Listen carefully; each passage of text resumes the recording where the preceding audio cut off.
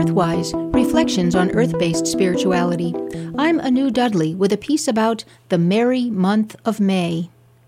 May is the month of flowers, birdsong, and warm breezes, the month when spring finally makes herself real. The earth is now awake in palpable ways, engaging all of our physical senses. May is the month for celebrating our bodies and the sensations our bodies enable us to enjoy. In Old England, May was called the merry month of May, when the goddess of spring wed her consort, the Green Man. The entire month of May was given over to celebrating their sacred union, which made the earth fertile. During the merry month of May, couples temporarily set aside their marriage vows and contracted so-called greenwood marriages with other partners, cheering on the goddess and the Green Man with their own sensual examples. Also called May riding, these sexual pairings were enjoyed in the woods and meadows, and especially in plowed fields, to encourage crops to grow. Included in these celebrations was, of course, the maypole, the beribboned symbol of the sexual union of the divine couple, the phallic pole planted in the earthy vulva. The maypole was often topped with a small evergreen tree to represent perpetual life.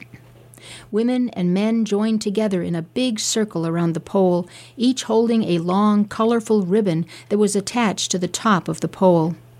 When the music began, they danced in opposite directions from each other, weaving their ribbons in an intricate pattern, honoring the web of life. The month of May was named for Maya, the Roman goddess of spring, whose lineage goes back farther into the Vedic Indian goddess Maya. We now recognize that Maya was known universally as the creator goddess, for she has left her footprints all across the world. In Egyptian lore, there was Mayet, who created the world. By turning her thoughts into material form, Mayet made the earth and all that lived upon the earth. In Buddhist lore, Maya was the mother of Buddha, giving him an earth-based heritage. In Roman tradition, another name for Maya was Majesta or Magesta, from which we get the word magistry, reflecting their reverence for Maya's creative power. We can even find Maya in the New World. Maya gave her name to the Mayan civilization in the form of their mother goddess Mayawel. Mayawel was pictured with 400 breasts, with which she nurtured her creation. Throughout the world, Maya was the creator of all things made of matter and all things perceived by the physical senses. But mystics reminded society that there was more to life than what could be perceived by the physical senses. They called Maya the veil of illusion.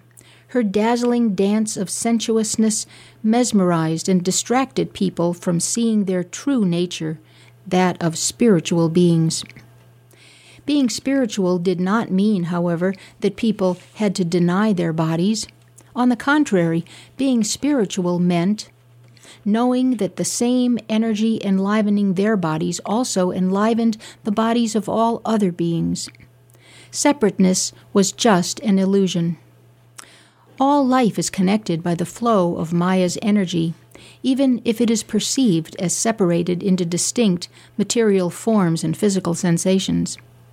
Maya's total reality contains both the material and the immaterial, both the body and the spirit together.